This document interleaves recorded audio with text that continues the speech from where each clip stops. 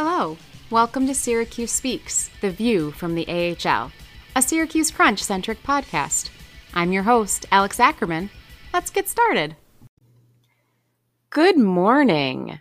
I'm recording this a little bit earlier on a Sunday than I usually do. As of right now, on March 26th, it's not even 10 o'clock yet. So if you are listening to this around the time that it gets released onto most platforms, please feel free to grab yourself another cup of coffee and sip along with me. If you are listening to this over on Field Pass Hockey, as always, I love my listeners over there too who wait until Monday to tune into the podcast. Whatever time of the day it is, I hope that you have your favorite beverage by your side and just settle in and relax a little bit while I discuss our all favorite AHL team and what's going on with them right now. Full warning, my perspective in this episode is absolutely tainted and influenced by Saturday, March 25th, Crunch game against Hershey. That game was not great. In fact, I think for a team that is deep in the playoff hunt and still has a little bit of distance to go before they actually secure a playoff spot, and although they are practically guaranteed to get into the playoffs, their placement within the division is very precarious. So for a team with all of that going on, I was not impressed at all by the Crunch's performance Saturday night. This team is very perplexing. I do think that the ice conditions on Saturday played into the team's frustration. There were a couple moments where players used their sticks to splash water away. There were a lot more players falling last night than I can remember. Now, the ice this season has been a topic of conversation that I've been avoiding because I don't want to anger certain people. But I think at this point, a discussion needs to be had. The ice this season in the Onondaga County War Memorial has been the worst I have remembered in quite a few seasons. Regardless of how cold it's been outside, the ice has not been able to settle or refreeze properly all season long. Last night, after a Kid Leroy concert at the War Memorial this past week, the ice was atrocious. There were wet spots all night long. It did not look good. I don't really understand why. I'm not quite sure why it's so much worse this season than it has been in previous seasons. If it's the weather, if it's the humidity, I don't know. But my hope is that maybe this summer something can be done to address that. I would, as a season ticket holder, be more than willing to fork out another $1 or $2 per ticket to be able to get some kind of something going on in that building so that the ice conditions are better. I have always held the belief that one of the reasons Syracuse lost the championship in 2017 was because of the ice conditions. Syracuse, under the Lightning affiliation, has always been a team that relies on speed, and when the ice conditions are that bad, they can't turn the jets on like they should be able to. So I'm just going to put that out there that I do think Saturday night's game against Hershey was influenced by the ice conditions, and that is something outside of the team's control. I understand the frustration. Regardless, that frustration or not, the team was very uninspired Saturday night. There was very little urgency to their play. They kept some of the penalties under control. They had a little bit more of that control and steadiness Saturday night, which was very much appreciated because, my friend Lee over at Raw Charge put forth a theory that Syracuse is one of the most penalized teams in the league, may be more closely watched by officials just through pure human bias than other teams. And so when it seems like Syracuse is being penalized more per game and over things that maybe are questionable than other teams, it could just be pure human bias. Officials have come to expect Syracuse to get up to no good, and so they see it more often than perhaps they do with other teams, and maybe more often than reality actually points to. I would not be surprised by that theory if that was true. It's a frustrating one, but again, something the team can't do anything about except for what they did Saturday night, which is lock it down and be more disciplined and play hockey the right way, play hockey properly. So, that's where we are with that. Besides that, I don't have answers as to what's going on right now. This team seems very disconnected from each other, which is not something that I think we've had to say this season. This team seems very close. This team, the players all seem to really like each other. They celebrate each other's successes. They seem to enjoy playing with each other, at least most nights. Saturday night, that wasn't there. And hockey players are humans. Gabriel Dumont wasn't with the team a couple weeks ago because of a personal matter. When he returned to the ice, he looked very tired, very drawn. I don't have any idea what went on, but obviously these guys are humans. They have things that affect them off the ice that a lot of the times the fans know nothing about. So, I'm not here to make anyone feel terrible. I'm not here to dump on the team, but it's puzzling and it's frustrating because this team should be better, should be more consistent, but they aren't. The other thing that's a little bit puzzling and frustrating right now is the dissonance between what the Lightning say their philosophy is and what the Lightning's philosophy has been for the majority of this affiliation and what we're being shown as reality. The depth in the organization has been suspect for a couple of seasons now. And I think especially this season, everyone has seen, both NHL fans and AHL fans, problems with the defensive depth in particular. These problems have been made worse and made incredibly evident by the recall of Darren Radish to the Lightning. Radish has been up there now for a good couple of weeks, and Syracuse has floundered. This is not a surprise. Radish has been one of the highest performers on the team all season, and in fact, is still, despite his recall, the second highest performer on the team in points at this point in time. Simon Ryfors is almost there. He's almost caught up to him. Radish has 51 points on the season. Ryfors has 47. None of them are anywhere close to Alex Barré-Boulet's 70 points, but still, there's a problem there. Crunch fans knew that if Radish got recalled, things were going to go bad. Hey, guess what? They went bad. It puzzles me as to what the Lightning is foreseeing as results here, because the defensive depth has been an issue all season long. And as the Lightning continue to trade away higher draft picks, and I'm not talking about like first round, I'm talking about those second or third rounders that are the ones that usually eventually become splashy depth players in the AHL. Those are the players that, along with your veterans, you build playoff runs on.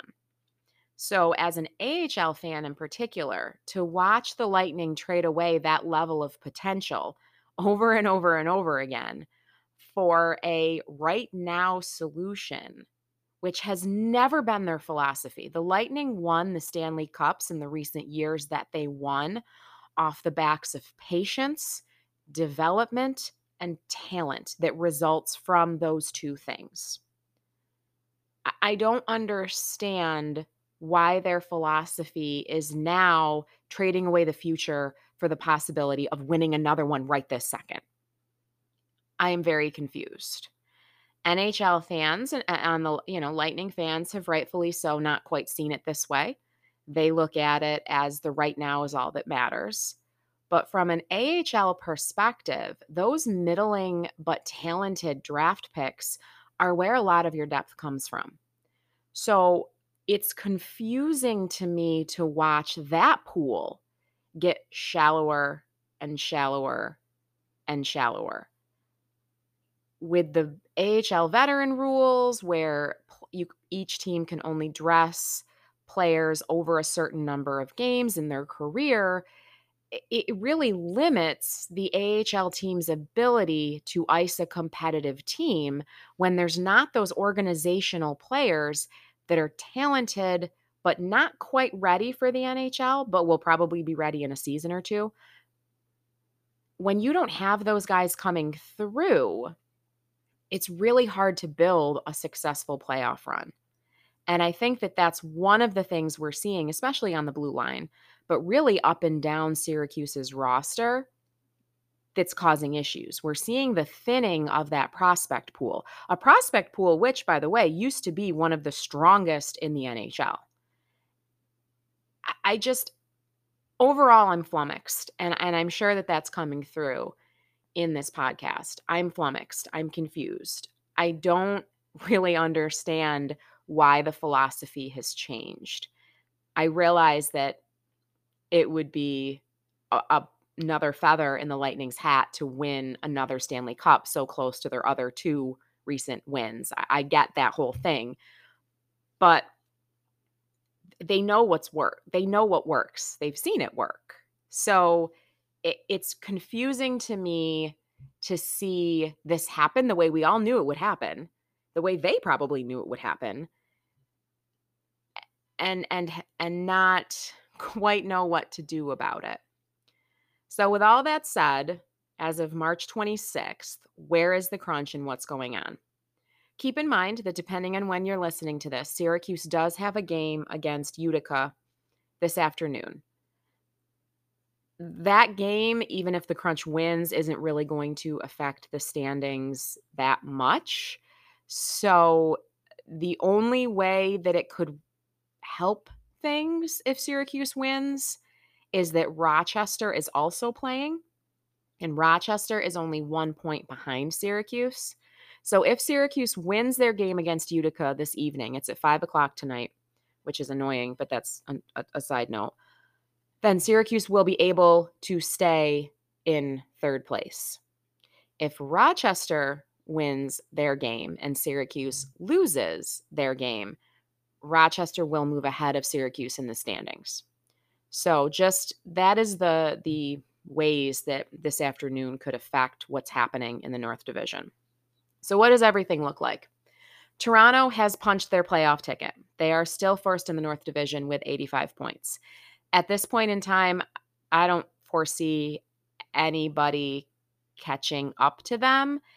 And I mean, it would be possible for that to happen, barely possible with the amount of games that like Utica and Syracuse has remaining, but both teams would have to win their entire remaining 9 and 10 games respectively, and Toronto would have to lose all of theirs. I don't see that happening. So I think Toronto is going to end the season in first place. What's going to be incredibly interesting is the rest of the division. Utica is currently in second place with 71 points. Each game is worth 2 points. A loss in the overtime or the shootout periods worth 1 point. So that's how that all shakes out. They have their 71. They're in second place. Syracuse is in third with 68. Syracuse has 10 games remaining, so 20 points on the table. In order for them to guaranteed make the playoffs, they need 11 more points. That will probably happen. Where Syracuse is in the standings when that happens remains to be seen. Rochester is in fourth place with 67 points. Cleveland, which is different from 2 weeks ago when I talked about how these next 3 weeks until the end of March were going to be huge for the North Division in terms of standings. Well, here we go. Cleveland is now in fifth place with 63 points. They've put on a really good run recently. They are 6-3-1-0 in their previous 10, and they're moving up in the world. So Cleveland is now a team that Syracuse and the rest of the North Division is keeping a really close eye on. They have snuck their way into the playoffs, 63 points. Right behind them is Belleville with 62, and right behind them is Laval with 60. So 11 points in the North Division separates second place Utica from seventh place Laval. Anything can happen between now and the end of the season in those areas of the North Division. In fact, I predict that anything will happen. I think we're still going to be seeing a lot of movement, especially in fourth, fifth, sixth, and seventh place over the next couple of weeks. And Syracuse is really going to have to pull it together and figure it out if they want to stay in the top three in the division. Why is that important? The top three in the division are the ones that do not have to play an additional round of hockey. As it currently stands with the way the North Division playoff brackets work, fourth and fifth place play a best of three series that's extra from what first, second, and third play. So whoever wins that series between fourth and fifth place would then go on to play the first place team, probably Toronto, who has just gotten to chill while they go and play extra games of hockey. And then second and third place play their own first round that's just the normal start where the bracket would usually begin. So it's very advantageous to teams in the North to stay in the top three places because they don't have to play what basically amounts to 2 to 3 extra games of playoff hockey against some of the worst, quote unquote, in the division before having to play the best in the division. Can you see why this really is not great for that fourth or fifth place team? Because they will already have played. And granted, you can argue, well, they have momentum. They won this playoff series. And so then they're going to go face the first place team and they're going to kick butt because they have all the momentum. And the first place team has just been sitting around doing nothing. I don't buy that. It could happen, as they say, but I don't buy it. So the playoff race is really tight in the North, and where Syracuse will land at the end of this, I honestly don't know. If they can't figure it out, I could see them falling as far as fifth place. I really could. Right now, there's only 5 points separating third and fifth place. Syracuse 68, Cleveland 63. That could very well happen. So it will be interesting to see how that all works out in the North Division by the end of this season.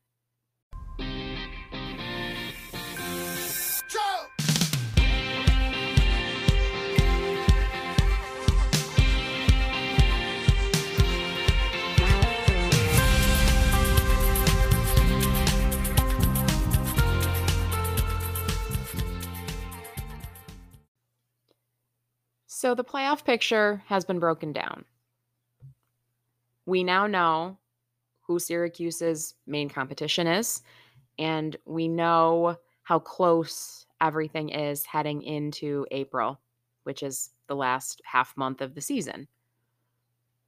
What does everybody's schedules look like, and where might those points end up being switched around depending on whom everyone else is playing? Syracuse has 2 games remaining in the month of March. They will face Utica, and then they will face Belleville. Utica, as I stated, is today, Sunday, March 26th. So if you're listening on Field Pass Hockey, the results of that game are already known. Here's hoping Syracuse wins, because that would go a long way towards keeping the standings stable, at least for another couple of days. That game against Belleville is going to be an interesting one. Belleville is desperate to regain a playoff spot that they are now out of by all of 1 point. That could also change depending on the results of games going on this afternoon. So a lot can happen even just with today's results. That Belleville game, I think, has the tendency maybe to be a trap game. I could see where Syracuse might think they could take the night off, but the fact is that there's not that many points separating them and Belleville. So let's not. And hopefully Syracuse sees that as the game that it is, which is a game against a desperate team trying to claw their way back into a playoff position that they had for a good chunk of the season. So that is Syracuse's March. April, Syracuse welcomes Wilkes-Barre Scranton on April 1st. That will be the last time Syracuse plays a team not in the North Division. This is not a surprise. Howard Dolgan, Syracuse's owner, really likes a schedule, especially at the end of the season, that is North Division heavy. We know that these matchups become really important as far as standings go. We have had seasons, even in recent memory, where either playoff positions were clinched in the last weekend or important home ice advantage was clinched in the past weekend. One of the things I didn't talk about when I mentioned what the playoff races are looking like is that those first place team, second place team, and fourth place team get home ice advantage. So they have the majority of the series played in their home barn if you land in those places by the end of the season. So we've had really important decisions for playoffs come down to the final weekend of the season. Dolgan really likes that. It definitely creates some interesting storylines, and the drama is always good for selling tickets. I definitely want to give a shout out while I'm on the topic of the schedule and games to the team's ticket staff who has been working their butts off. They've had a lot of sellouts lately. It's been really great to see the barn so full.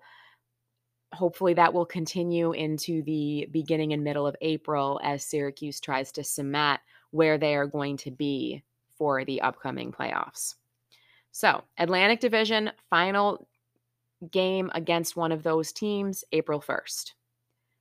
Then we have the remaining week and a half or 2 weeks or 2.5 weeks or so of the season. We have Utica, Rochester, Laval, Utica, Laval, Utica.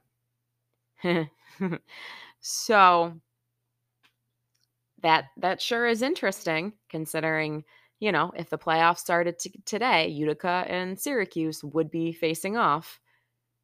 There's basically, with a couple of games in between, a little mini playoff series going on in the month of April between Syracuse and Utica, and to be fair, Syracuse and Rochester, and really, if you wanted to go that far, Syracuse and Laval. To say that these weeks are going to be important, I think, is an understatement. Not only are they going to be important for Syracuse, but if we head on over to Utica, which makes sense because that's the Crunch's, if Crunch wants second place, that's the team they got to go through. As I said, Utica plays Syracuse this afternoon. Then Utica plays Rochester to end out March. So it's a little bit different from Syracuse. They get Rochester. And then for the remainder of the season, Utica doesn't have any Atlantic Division teams. So they can spend the next couple of weeks really getting points on the rest of the North Division. Utica's schedule in April looks like Rochester, Syracuse, Toronto, Rochester, Syracuse, Cleveland, Syracuse. Even when Utica isn't playing Syracuse, Syracuse could use some help from the other teams that they are playing. But of course, those teams are right behind Syracuse in the standings. This is tough because if the Crunch wants that second place spot, they need Utica to start losing. The danger is that as Utica loses, those other teams like Rochester and Cleveland that are behind Syracuse in the standings will be getting points on Syracuse. At the end of the day, Syracuse needs to control their own fate here because any help that they get from other teams in the North Division is also going to help those teams. This is really intertwined, I think, more than I ever remember it being, where if you unravel one thing, then something else starts to unravel. This is tough. This is going to be a tough slate for everyone, and it's going to be fascinating to see where this turns out. Heading on over to Rochester briefly, just because, again, they're right behind Syracuse in the standings. They play Cleveland today. So that was that other game that I mentioned briefly that could affect where everything is. Because if Rochester loses, Syracuse's spot is safe regardless of their result, but then Cleveland climbs up a little bit further, which is maybe not necessarily what we want. Wednesday, March 29th, Rochester plays Cleveland again. And then Rochester and Utica go head to head. So that's like a nightmare scenario for Syracuse, right? Because no matter who wins that contest, yeesh, it doesn't matter, So looking ahead to Rochester's April, they play Utica, Syracuse, Utica, Belleville, Cleveland, and then Cleveland. See what I'm saying? Where it's like, this is great, but then it's not so great because there's so many ways, especially between Utica, Syracuse, Rochester, and Cleveland, that this could all change in the next couple of weeks. These teams are so closely intertwined right now. It's crazy. There are so many points that are still on the table that can affect what this final playoff picture is going to look like that I don't even dare speculate where everybody is going to end by the end of this. And I'm not really into speculation anyways, but I don't even want to speak to it. So what is Syracuse going to do about this? Well, Barre Boulet has got to continue to be Barre Boulet. He has 70 points on the season right now, 19 goals, 51 assists in 59 games. He continues to dominate in the American Hockey League as he should. He has to keep doing that. No question about it. And I don't doubt that will keep happening. I don't really think that we have a ton to worry about as fans in that area. Gabriel Dumont, I think, has to start picking up the pace a little bit. He's been a little quiet, as expected, with whatever personal situation he had going on at, I think it was the beginning of March. He's been a little quiet, especially in the past 4 games. He only has 1 assist in the past 4 games. I would like to see Dumont get back to himself. And again, there's no question how much I cherish Dumont as a captain, how much I cherish his presence on this team. And whatever it is that he went through and is probably still going through, I want to leave space for that. And, I want to fully say that I realize he's a human and I don't know what's going on. And whatever it is probably affecting him somehow. So I want to acknowledge all of that. But then there also needs to, if this team wants to do it, if they want to make a spot in the playoffs where they're secure and they're good to go and maybe they have home ice, Dumont's got to pick it up. And I don't know what that looks like. I don't know how that happens. But just factual statement, Dumont's got to pick it up. I would also like to see players like Felix Robert get back to the pace that he had at the start of the season. I'm not entirely sure if it's different line mates, if it's a lingering injury. I'm not entirely sure. But he has been very quiet for almost the entirety of the month of March. He had 2 goals on March 3rd, an assist on March 5th, and a goal on March 18th. All of the other games, he has big fat zeros. As opposed to the beginning of the season, where he had a goal and assist on October 14th, a goal and 2 assists on the 15th, 3 goals, 1 assist on the 22nd, a goal on the 26th. He was scoring at a much higher pace at the beginning of the season and even in the middle of the season. Like, he had a pretty good December. And then he lost time. He was injured for most of January, and that really has affected his pace. I would like to see him get some confidence back and to see him pick it up because Syracuse's depth, as I explained earlier, is questionable.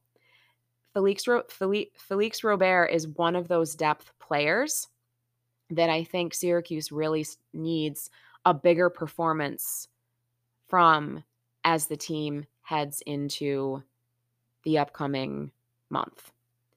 Lucas Edmonds has been killing it lately. He just needs to keep going. He just needs to keep going. Declan Carlisle is another name that I feel like we've been seeing doing great things lately. He needs to keep going. I don't really want to talk about Philippe Myers. If you watch the game Saturday, March 25th against Hershey, you are well aware of what happened at one point in the game, and he was very sad, and I don't want to point that out again, but like,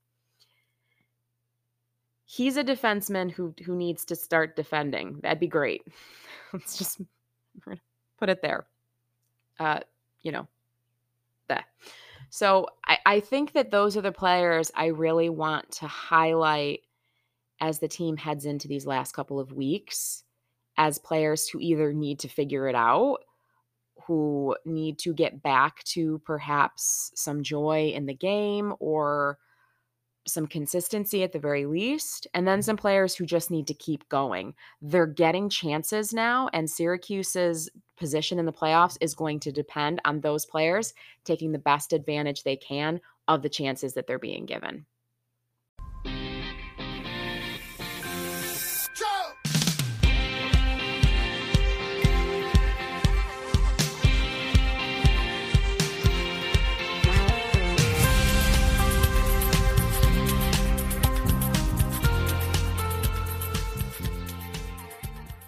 I think that will do it for this week's episode. As always, thank you so much for listening. I'm open to interactions and feedback, so please feel free to get in touch with me over Twitter. My hockey Twitter is FPHCrunch, FPHCRUNCH, and my personal Twitter is Allovimo, ALLOVIMO.